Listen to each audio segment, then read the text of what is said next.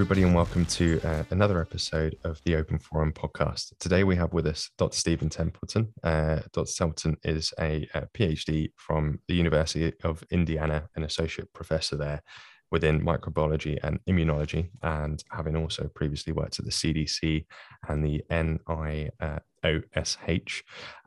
Dr. Templeton, that's a very brief 20-second introduction. Why don't you take a couple minutes to introduce yourself, and then we're just going to dive on in. Yeah, so I started off really interested in immunology, wanted to be an immunologist since I had been an undergraduate. And was introduced to the topic itself. I thought it was a beautiful subject, wanted to know more about it. And so I went to graduate school and ended up studying viral immunology, interestingly, a coronavirus. And then after graduate school, I went on to CDC NIOSH, which is the Occupational Safety and Health arm of CDC research. That was in West Virginia. I spent there for about 4 years. Then I came here in 2011. Been here for over 10 years, studying infectious disease models, particularly in immune-compromised individuals like fungal infection. That's what I've mainly focused on. And then since the pandemic has started, I've been really interested in thinking about the pandemic response itself and the fear that was evident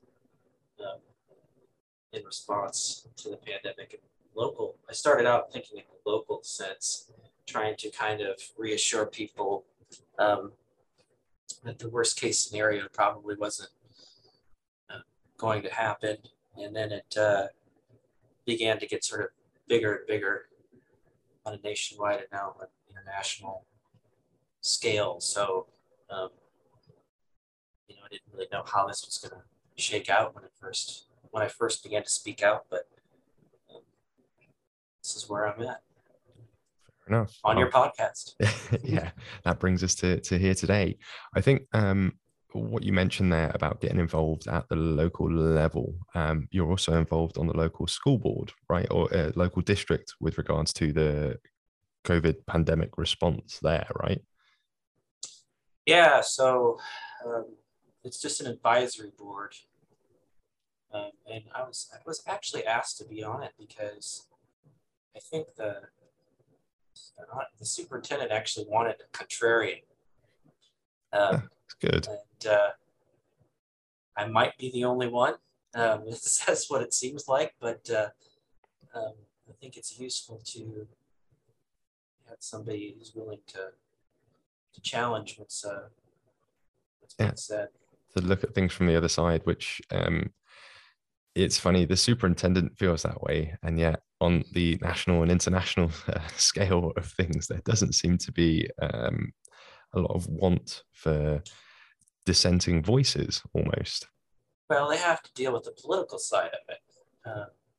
True. It's some of the things the experience that I have, but yet, I'm within 6 degrees separation of a lot of these interesting things. I studied coronavirus immunology, but I don't do it right now. I work for CDC NIOSH, but I don't do that now. I'm an immunologist, but I don't study vaccines right now. And so having a connection to these things, but not having your career depend on the sort of group pressure that you might be thinking or experiencing, whether it's real or imagined,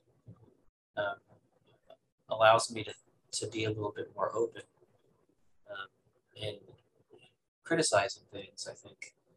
Because, when you hear from people who are in positions of leadership and public positions, they're concerned about everyone's perception, and that's something I wrote about in my last Substack article. And they need to be seen at sort of addressing that perception. And if the public is way off and they're reality, then the leaders are going to reflect that whether they want to or not. I mean, that's kind of, unfortunately, politicians and leaders' jobs is that they don't see it as standing up to the public.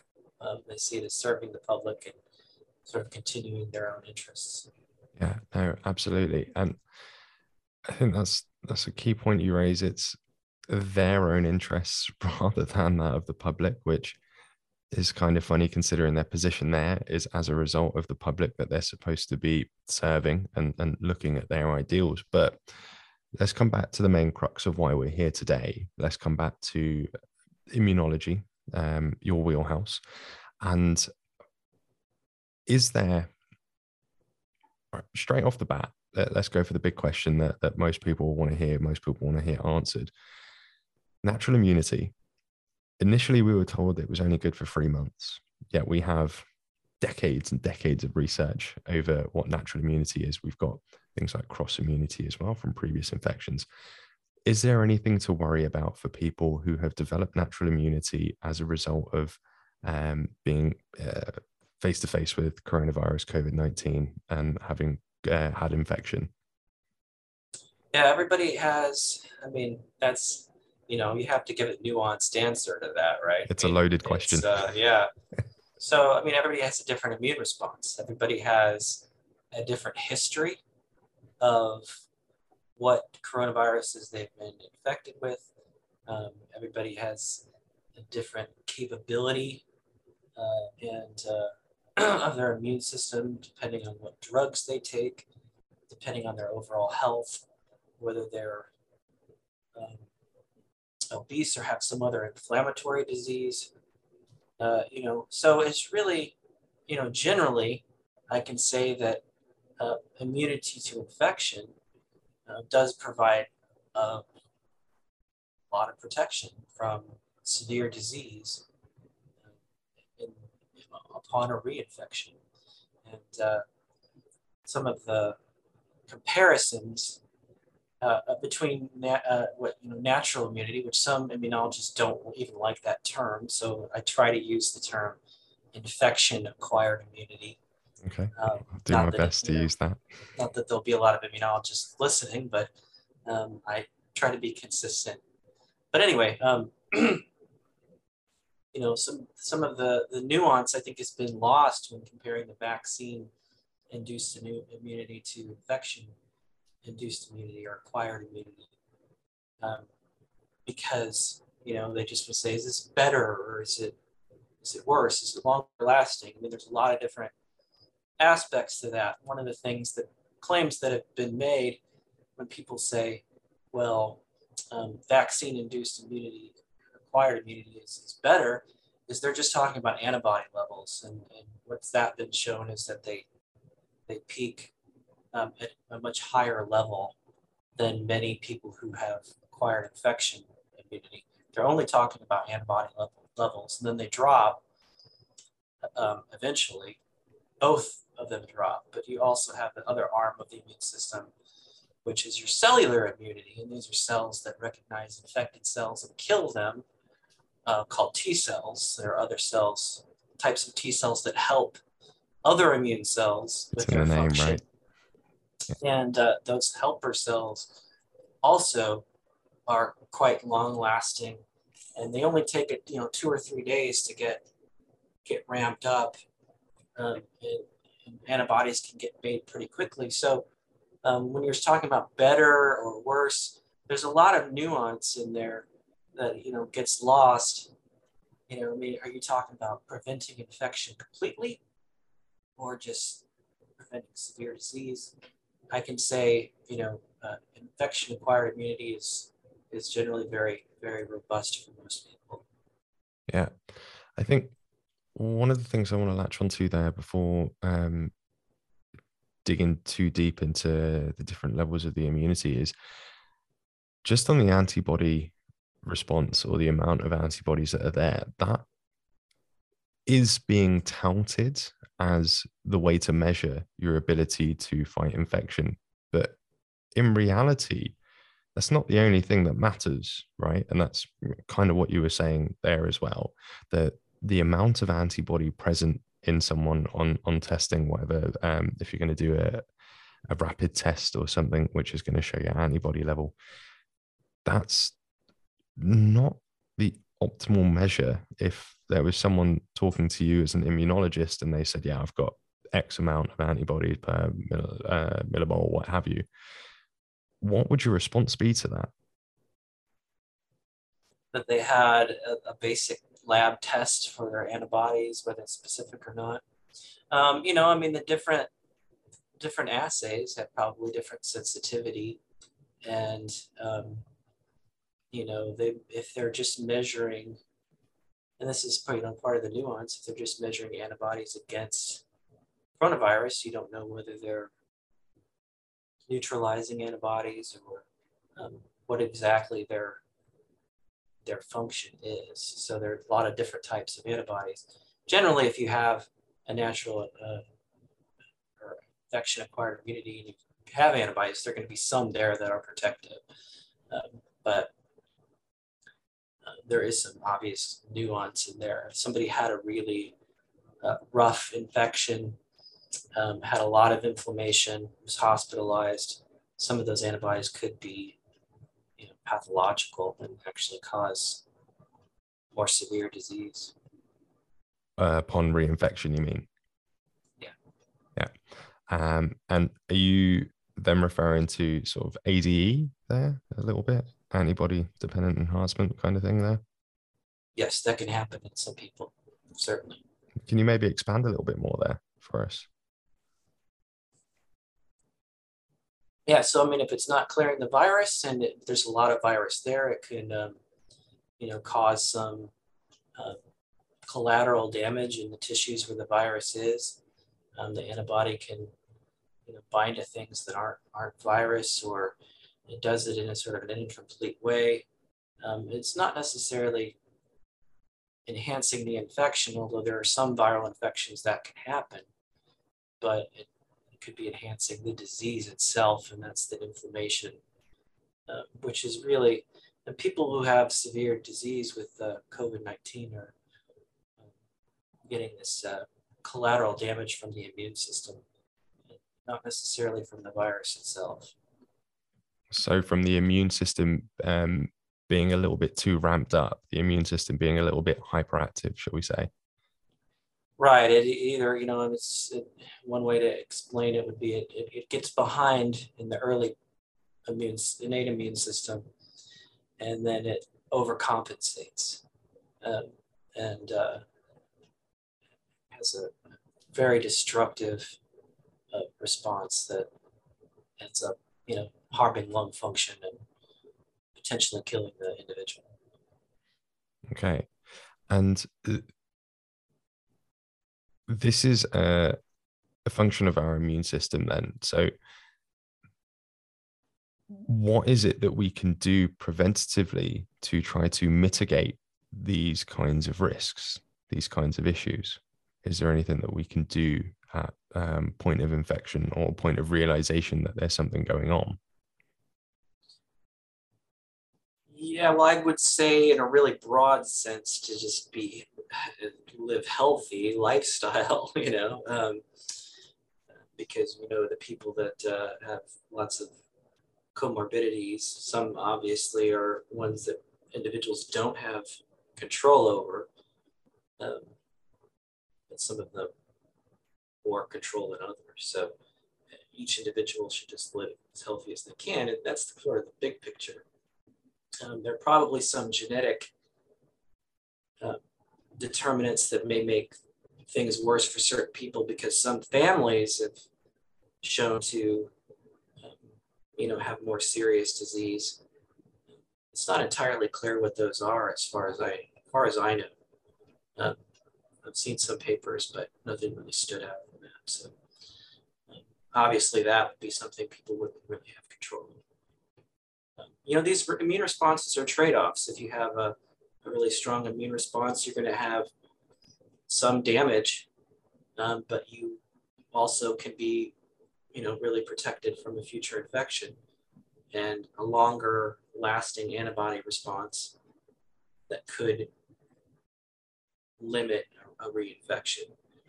So every immune response does have a trade-off. Sometimes people get an autoimmune disease after they've had an infection, or after they've had a vaccination. So immune responses are very well evolved to deal with these things, but they're not perfect. You get a billion people infected with the same virus, you're going to have an awful lot of different responses to study. It's going to take a long time to sort it all out. Absolutely, yeah. And then, so I suppose one of the things that I was leaning towards when asking you how can we mitigate it, you've quite rightly said lifestyle factors are a big aspect in this. Yeah, a lot of research has come out to say that comorbidities such as obesity or previous underlying heart conditions or things like that can have a massive influence on the severity of disease that you may or may not acquire. So I think what I was leaning towards there was, is there any kind of pharmaceutical intervention that we could potentially use? And where I was going to lean on that is there has been some work, or not so much some work, there have been some people that said that if you're going to use any other type of pharmaceutical drug, if we say fluvoxamine has recently been shown to have quite a positive effect, then you may as well just get vaccinated, because you're doing the exact same thing as what you'd be doing with the vaccination. Does it have any modifying effects to your immune response if you want to use any other kind of drugs during your infection period? Would it prevent you from developing a full, robust immune response? I suppose is the question that I'm trying to get at here. I suppose potentially yes, but by the time you know that you're infected and you get to the point where you're taking one of these pharmaceutical interventions, the course of an immune response in terms of how much memory is there after you've recovered. I mean, a lot of that is kind of already been taken care of, so you're starting to see the bad effects of an immune response. You're not really interfering with it unless you started taking it before you got infected, because that's where those first inflammatory signals would really make a difference. And actually, if you would interfered with that, you might prevent the early immune response and prevent some formation of memory maybe later on. But yeah, I mean, it's going to be, like I said, it's a trade-off. You want to knock out the immune system in a later stage. That's if you're suffering this collateral damage. Yeah. I would say, this sort of just automatically taking some of these drugs, if you're not in a high risk group. I mean, just me personally, I would be interested in doing anything other than just taking care of myself and getting through it. I'm 47, so I'm kind of on the getting close to not really in high risk, but I kind of not yet on the cusp there. Yeah, not yet. Okay, and then I suppose that kind of brings us sort of neatly towards the vaccine-induced response, and this is something that you've written about, the comparison between both naturally acquired immunity, infection-acquired immunity, versus vaccine-acquired immunity. What, if any, difference is there that we're likely to be seeing in the immune response between these two ways of going about it, shall we say? Yeah, we have different types of vaccines, and the one that is most widely used, two are the Moderna and Pfizer, and those are the ones I use, at least in my Substack article. It's not a live virus; it's just simply a encoded mRNA, the spike protein that enters cells because it's packaged in a way that will allow the cells to take it up and translate those mRNAs into spike protein that then get assembled in a way that looks like those cells are infected to the immune system. It induces them to basically, mount a response in that area at least. Now there are some, spike proteins that migrate around. I realize, they get to the lymph nodes or other parts of the body, but the initial response is much in the area where there's the injection in your arm, the muscle cells of your arm. And in an infection, you're actually getting infected in your airway cells, which are mucosal cells. They're a different type of cells than the cells that are in your arm. And they have a different type of an immune response there, because in your airways, you're breathing in things all the time. You're breathing in bacteria and fungi and viruses, and you're not really mounting strong responses to all of those things. Hopefully, if you're a healthy person, your immune system's ignoring a good chunk of that junk and just clearing it out and not really doing anything with it. So you have mucus that's being secreted and things like that are keeping out pathogens. You don't have that in your skin and your muscle. And so where the immune response occurs really does make a difference in how a memory response is induced and maintained. So actually having an infection in your airways puts cells in closer proximity to those airways that are memory cells, that if there is a reinfection, those cells remember where to go. They remember to go to your airways, your lungs, and that doesn't happen in a vaccine that's just injected into your arm. They don't get those signals. You have those cells there. They will eventually find their way to the lung if you have an infection. That does prevent severe disease, and that's been shown, but they don't have the same priming. That's what we call that first stage. They don't get the same signals. And some parts of the immune system are unique to mucosal surfaces, to the lungs and your airways. And you wouldn't have some of those induced at all. One antibody that's made is called IgA, and that is specifically a mucosal antibody. You would get very little IgA produced by an injection into your deltoid muscle. So that's why people are doing research on vaccines that are inhaled, that are live, what they call live attenuated vaccines. People are doing research with those type of experimental vaccines, trying to enhance the memory response. And I always use that as an example, and I can, show people papers where people are doing these type of experiments. I would say, why bother? Why are those immunologists bothering to do those if these ones in the muscle were good enough? Are perfect, yeah, right. Yeah. So these claims that vaccine-induced immunity is better than natural immunity doesn't really hold water based on how researchers are conducting research right now. So yeah. If it was that good, then they wouldn't be looking for the next step, Right. Yeah. Hey, is that I assume then there's going to be differences between that and then something such as the oral polio vaccine, because that's I think a live attenuated vaccine, if I'm not mistaken, and I believe that one they're looking for the immune response to be created more so by going through the body orally rather than into the airways, right? So probably so that's in the gut, right? But it's yeah. You're also talking about a mucosal surface. It's just a different.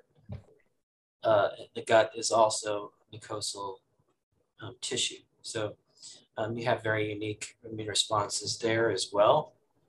and it is much more targeted and longer lasting with an oral polio vaccine. I stopped using that because some individuals will, a very, very small number, will have reversion to polio disease. And when you have in Western countries such a low incidence of polio, it no longer is worth the risk because it's enough to do the inactivated vaccine. And it, so over time, they switched to the inactivated polio vaccine, basically for that reason, because then it started to make a difference. We're talking about very, very low numbers here of people getting polio versus getting a revert polio from the oral vaccine. Okay, interesting. But then coming back to the mRNA spike protein vaccines, then this is something that I've read a fair chunk on as to why there was such a massive leak, shall we say, between the rollout of the vaccine and then the amount of people who were vaccinated acquiring a Delta or Omicron infection. And a lot of what I read lent towards the idea that the initial vaccine was based on the spike protein of the alpha variant. One, is there something to be made there? And two, is this leaning back towards what you were saying about the induced response versus the whole virus when it goes in through the airways versus the induced response through it being injected into muscle tissue? Yeah, so I think the vaccines will, and I mean, these are things that are sort of fluid, and it's hard to be 100% certain, because this is kind of research that's coming out. It's developing, yeah. Daily, yeah, it's a developing situation. But what it looks like is that these vaccines will protect against severe disease for most people, even if they get Omicron. But they may protect against infection less and transmission less than they would from the earlier variants. That is how it appears to me at this time. So you can get a lot of individuals who are vaccinated who are infected. They still have some protection from their, T cell response, maybe less so from their antibodies. So that's gonna happen. I mean, this virus is always going to mutate, and luckily, this last variant seems to be milder no matter who's infected, no matter what their vaccination status is. Obviously, with the huge numbers of people that are infected, there's still going to be a portion of those who get severe disease, and that's going to be the case as long as you got a large number of people being infected in a small period of time, which is what we saw, especially here in the States with Omicron. Okay, and I suppose that's what you said earlier as well. If you're going to have 1 billion people infected, there's going to be a lot of differences in the response, and that goes to also whether or not they're vaccinated. There are going to be differences in the response that people are going to be able to mount up, shall we say, from their own immune systems. And what you mentioned there, in that, as it stands with this new variant, it seems to be a little less virulent, which, fingers crossed, things keep going that way. What is going to be the long-term role of this vaccine, do you think, from an immunology standpoint? Are we going to have to keep rolling out boosters every few months or something like that? In a way, that's kind of a political question. And I mean, in an ideal world, I would think in an ideal world that people who have been identified as vulnerable would continue to be boosted. But kids and people who are not in vulnerable populations would just basically live with the virus. I don't make those rules. So it's going to be different. And I guess the encouraging thing is that it's going to be different in every country, and depending on where you live, that's a good or bad thing. Also depending on your views. But the data that's collected from all this is really going to tell us, and how effective that specific requirements were in each country. Will give us some information. And just like with non-pharmaceutical interventions, which have been widely adopted or not, we have a lot of information about differences those effects had in different countries, in different states, different provinces, cities, and sometimes, even across the river and, very close by. So it's going to be a long time to sort of assimilate all that data, but I think that would be a really interesting thing to keep looking at. Yeah, it's interesting you bring up the MPIs and non-pharmaceutical interventions. There was that, I think it was the paper from Johns Hopkins that came out recently that showed that on the whole, the utilization of lockdowns had a 0.2% difference or something like that. Have you come across that yet yourself? Or? I haven't looked closely at that one. I have seen it, and I'm not surprised by that number. Yeah, I mean, based on my understanding before when this first started, there was never a belief that a respiratory virus pandemic could be stopped in its tracks, and can only be sort of endured in sort of the least painful way possible, and with a lot of warnings not to cause collateral damage or continue unsustainable. Because that's one of the things. Mitigation strategies. Yeah, those collateral damages that we're now seeing or have felt, whether that be supply chain issues, whether that be economically, or if that's to do with the mental health crisis that was already pretty rough going prior to 2019, but has only gotten worse. I was speaking to a CCU nurse also on the podcast, and she said in her ICUs and CCUs, they had at times more people who were there for attempted suicide than they had COVID patients at times. The domestic abuse rates that have gone up, the unfortunate effect that this has had on children and on education, and for unfortunately some people from less economically advantageous backgrounds, it's also had a massive effect for them as well, where school was a good place for them to be. Can you maybe speak to us a little bit from your knowledge, from everything that you've studied, everything that you've learned, everything that you've done over the years, as to where these non-pharmaceutical interventions may have even had a place, or if it was just a load of old rubbish that we were all sold because someone else did it, or in this instance, China did it first and said that it worked, so the other governments implemented it. Because to my knowledge, from what I've read, at least for the UK, the lockdown was never an intervention prior to this that they'd ever written in any of their pandemic planning strategies. And they have these strategies. These are things that governments have mapped out. But enough from me. People are here to hear you.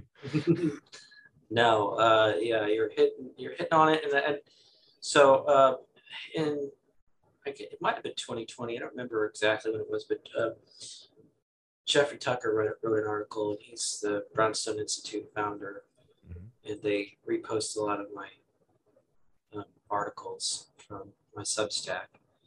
He wrote an article, and I think this is the first time I actually noticed his writing, but he wrote an article about how basically leaders around the world sort of copied each other with lockdown, and it spread almost like a virus itself. I mean, they didn't want to be the last one left out. And there was just the spread where while everyone's doing it, and it kind of starts almost like like a riot or something. The first person to Throw the grab a first rock stone. Yeah. and break the window, their threshold is a certain level, and the next person might have a higher threshold, but there's already somebody that's done it. Malcolm Gladwell talks about this with rioting, and so I think with any sort of peer group, everybody was watching what everybody else was doing, and there were a few that basically said, all right, we're going to do this because there's no downside.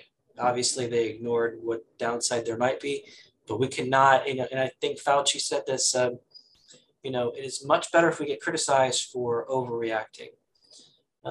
And at some point, that was what the message became, even though the very early stages, the message was very measured, at least in the United States. It was, we don't want to get ahead of ourselves. We don't want to assume it's going to be the worst case scenario. The same folks that were saying these things that made a lot of sense, asymptomatic people don't drive pandemic transmission, all of that stuff made total sense at the time. And then there was a switch where everyone started to not care about those things and, be part of the panic and instead of the solution for it. The leaders were the same. They were afraid too, and not just for their safety, but for their positions and their reputation. And I think it just spread like that without any consideration of, well, if we're going to get blamed, we're all going to get blamed for overreacting. And I can always say, well, this is what WHO recommended, or this is what CDC recommended, or this is what this other government did. I guess in the end, we can probably all blame China, but, there's the people who stood up to this are the ones who really should be rewarded in the end. I don't know how long that will take. Yeah, might be a while. It's not that I was trying to blame China, not at all. Each individual government made their decisions on how to or how not to approach this. If you look at the Swedish government, they went in the complete opposite direction and let everything just run roughshod, go on life as normal. Mexico had about as much as the same as Sweden in terms of not shutting things down and going for other routes to try to face this. So it became an unfortunate experiment in its own right. I think when you compare the numbers from place to place, and I think anyone listening might then talk about the population density in Sweden versus the population density in somewhere in the US or the UK.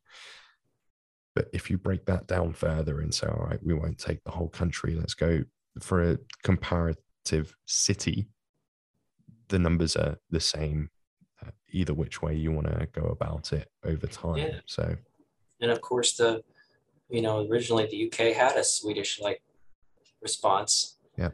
And they got throttled for it. Throttled, yeah, right. Yeah. I mean, I don't know if it was because Boris Johnson got severe COVID and that just, doomed everyone else, but it totally changed. Whereas here, it was more, we got a lot of mixed signals. In the UK, you got a lot of strong signal one way and then completely strong signal the other way. Took a strong left turn.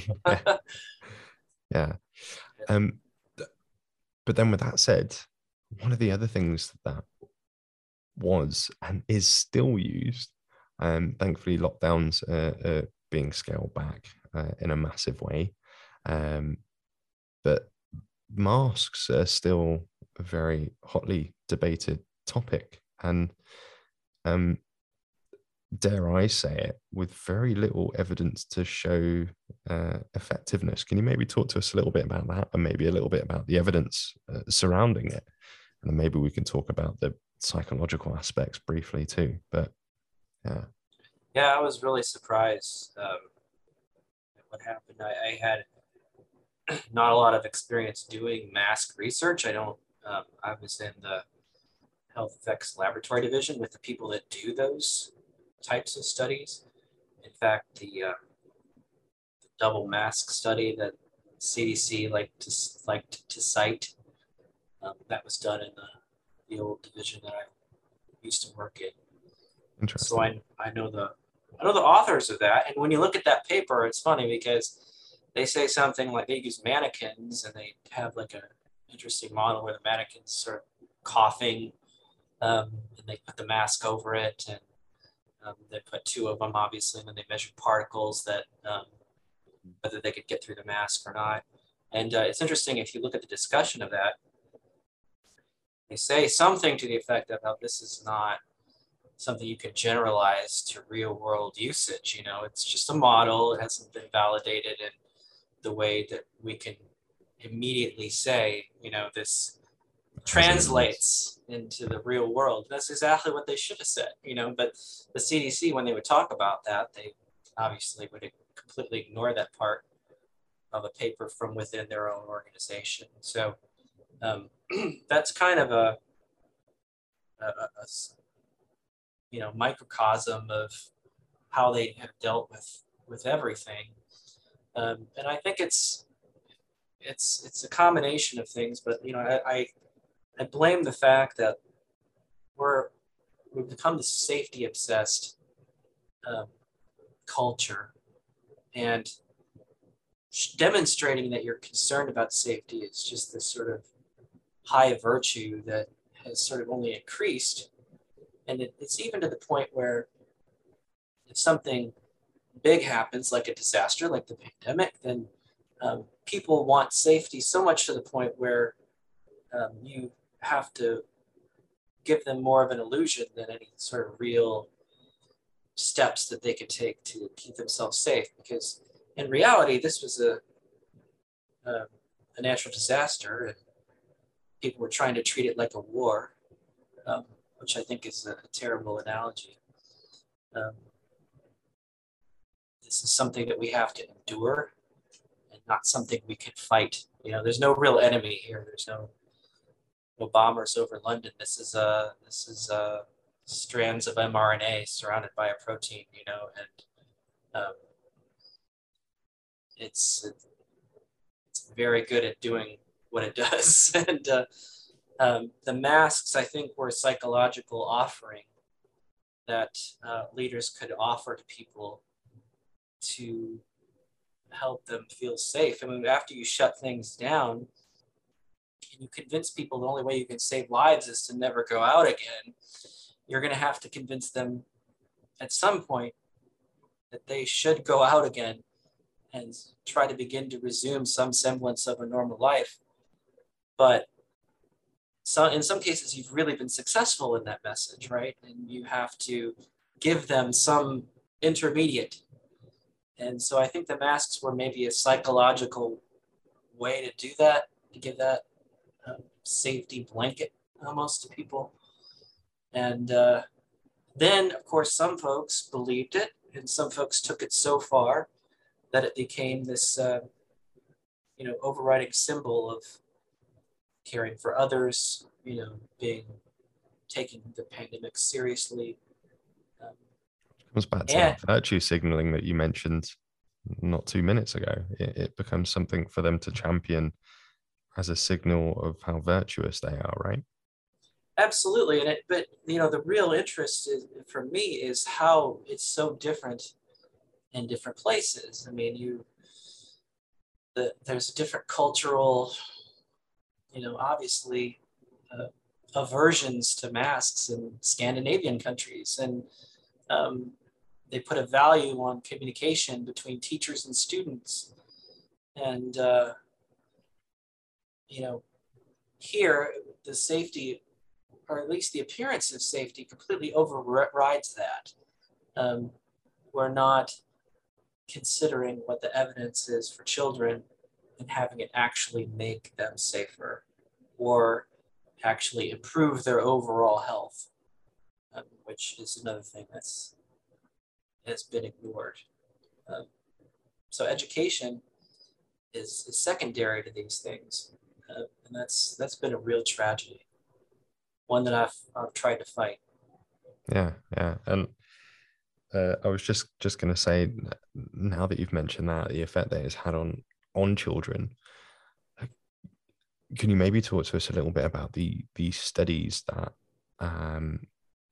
sort of insinuated that the student body essentially were continuing to drive the pandemic, and that they were a big risk also for teachers and whatnot.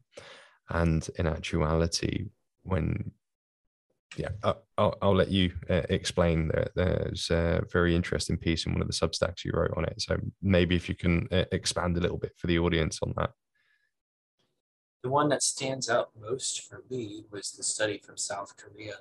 Yeah, that's the one. That concluded that children were equal to adults in transmission of the virus. But it really had poor methodology and didn't actually, with their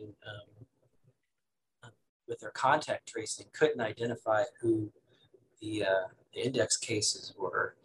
And so they couldn't actually make that conclusion based on their data. But it was widely reported, at least here in the United States. The New York Times had a big article on that right about the time that schools here were trying to determine whether they were going to open with in-person education or with remote learning.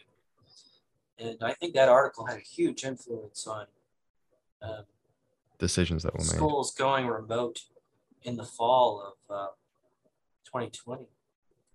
And there was a correction article a month later, after these decisions had been made, basically explaining that, this wasn't necessarily the case because we can't determine who the index cases were, if kids were actually spreading it or not.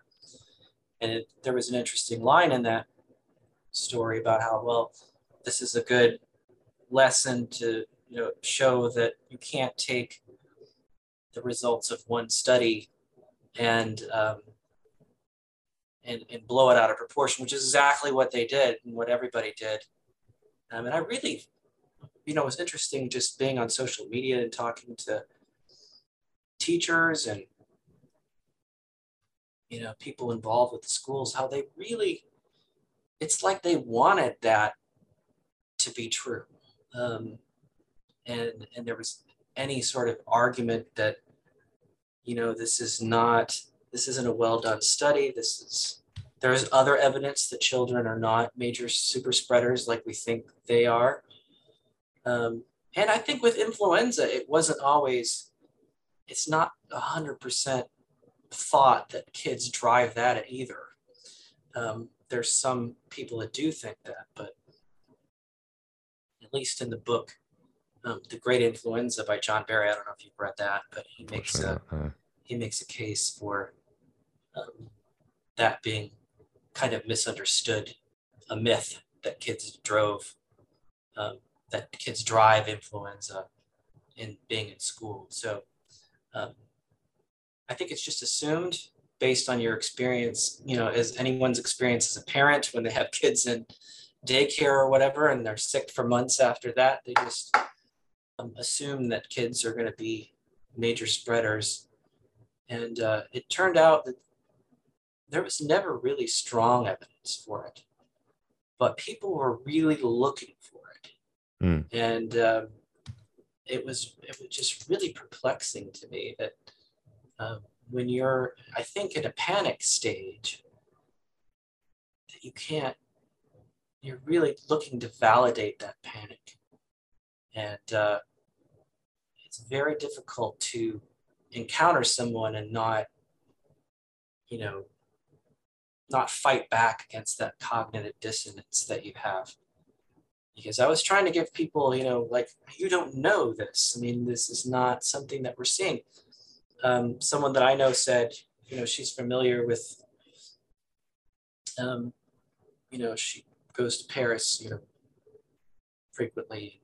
Said, well, let's just, see what's going on in schools in Europe first, and then we can make the decision what to do, because some of them are keeping their schools open, and see what's happening there, and then we can determine what to do for our schools. And then later on, I'd hear no discussion of that. It's like, actually, we do have that data now, and it's not bad in the places that stayed open.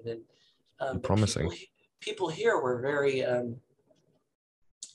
There was a real lack of curiosity to what was going on in other countries. I mean, for such a worldwide event, you think everyone would want to know, okay, how is it being handled in different places, and how are they getting along? I mean, and that data was there. It's not necessarily accurate everywhere, but with that sort of caveat in mind,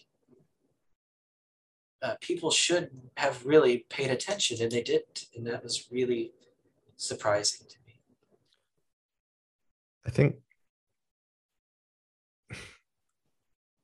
I think for myself, it's become less surprising as I've seen people's responses to this, in the sense that people are quite happy to be told what to do and have the thinking done for them, so that they don't have to, especially in something like the pandemic that we've had, if they don't have to make the decision, whether it goes right or wrong, they feel like they've got no blame in it. And that's kind of just the way the cookie crumbled. So oopsie daisy.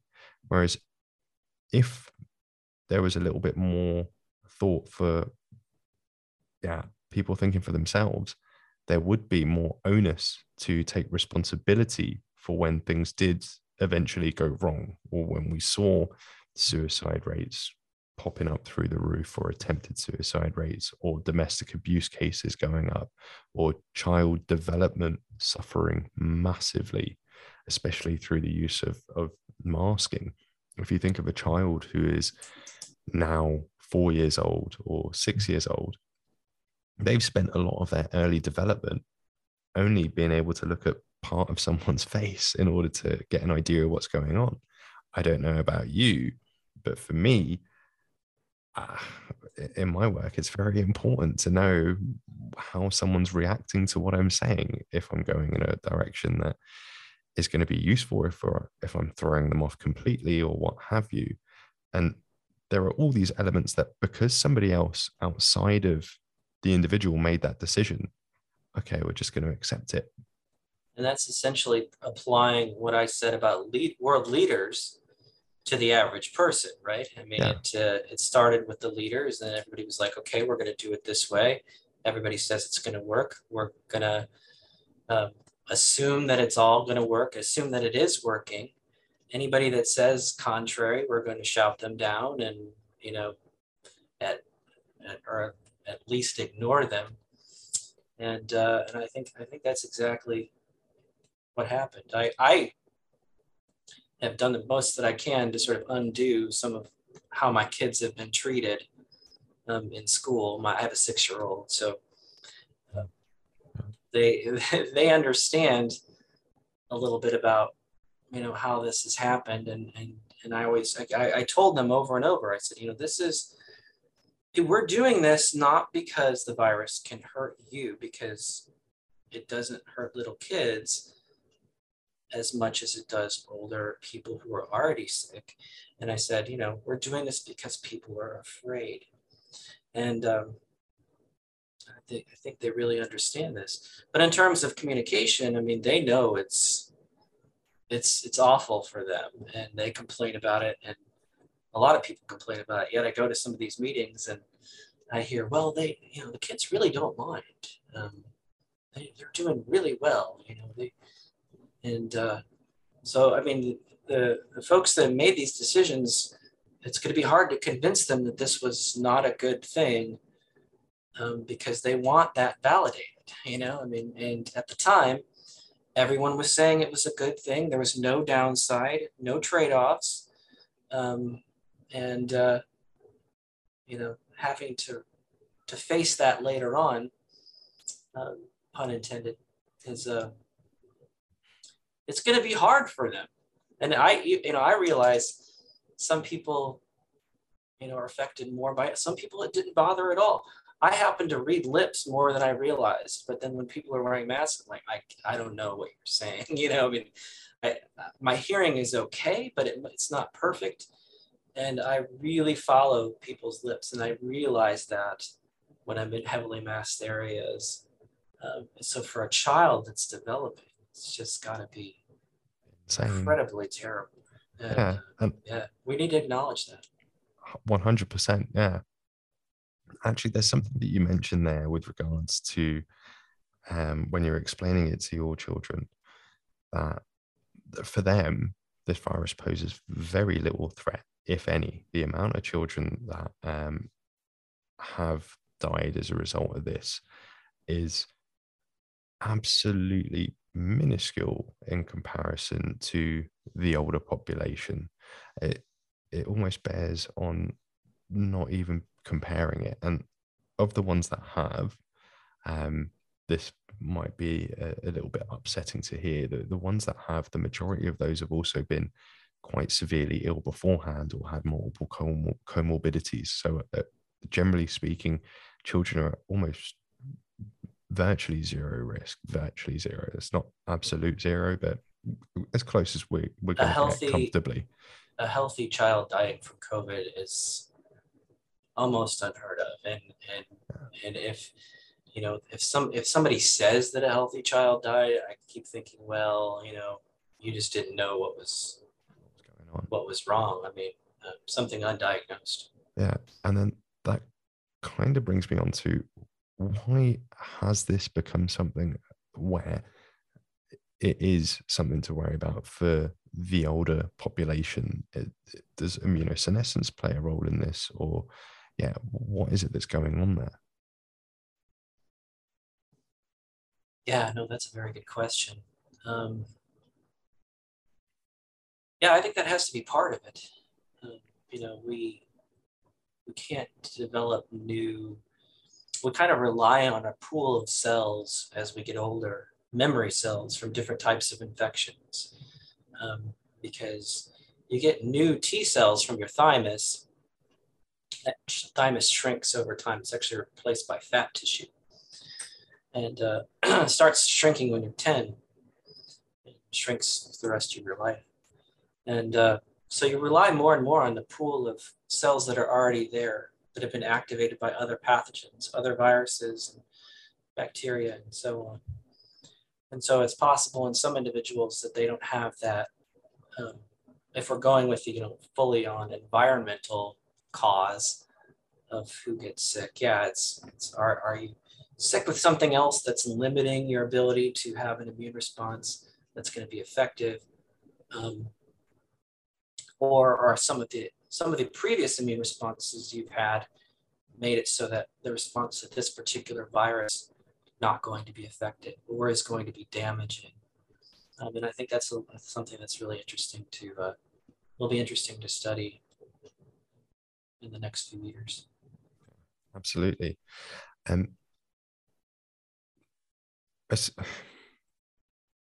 I suppose then that kind of brings me on to, when you look at the average age of people that have died compared to the average life expectancy, those numbers are quite close. I think in the UK data, the last time I looked at it, average age of death was 83, and average life expectancy in the UK is 82. It's pretty phenomenal, that. And to anyone listening, that's not to say that younger people haven't died. Unfortunately, that has happened. It has. There's no two ways about that. But on average, the people that are most affected are the people that are almost out the door, so to speak. Is there anything that we can take away from that in order to start returning back to normal, do you think? Yeah, I mean, I don't know if I'm interpreting your question correctly, but I think about how, you know, elderly people, in the United States, they're in long-term care facilities.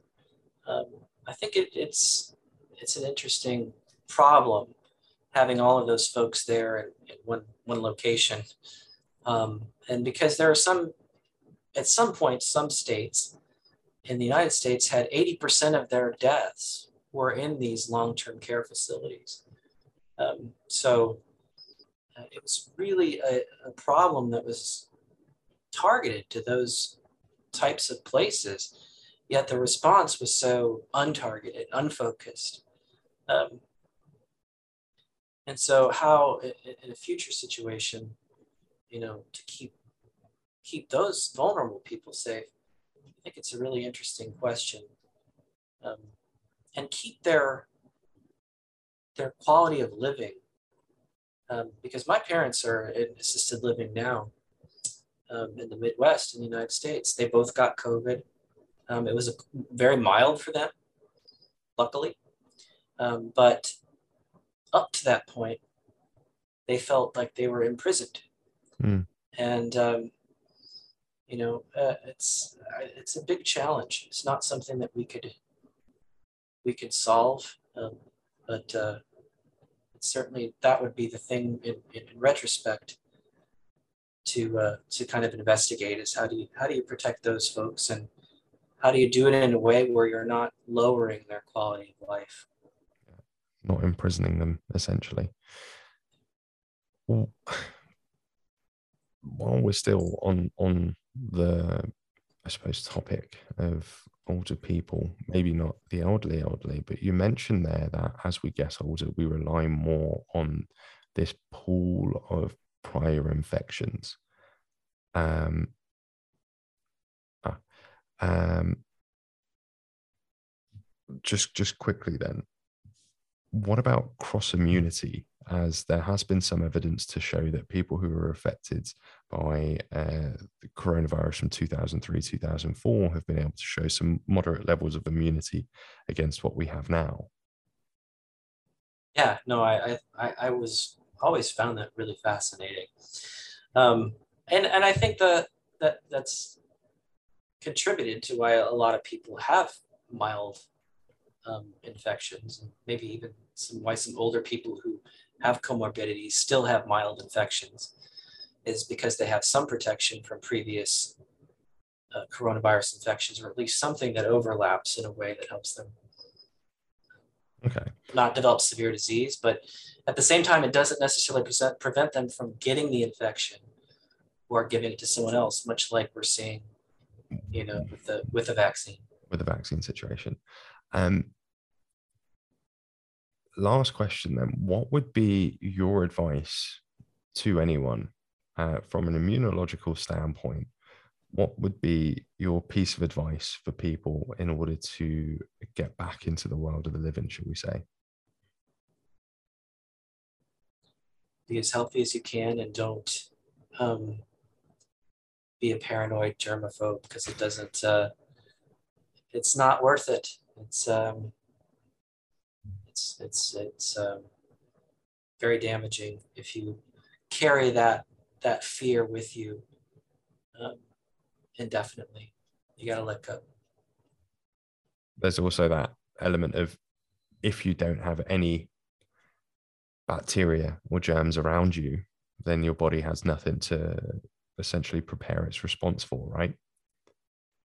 Yeah, and I mean that's even possible with mild viral infections. We don't want to get rid of those. Those are part of the way that you develop your immune system and train it to attack things that may come down the pike much later that could be worse.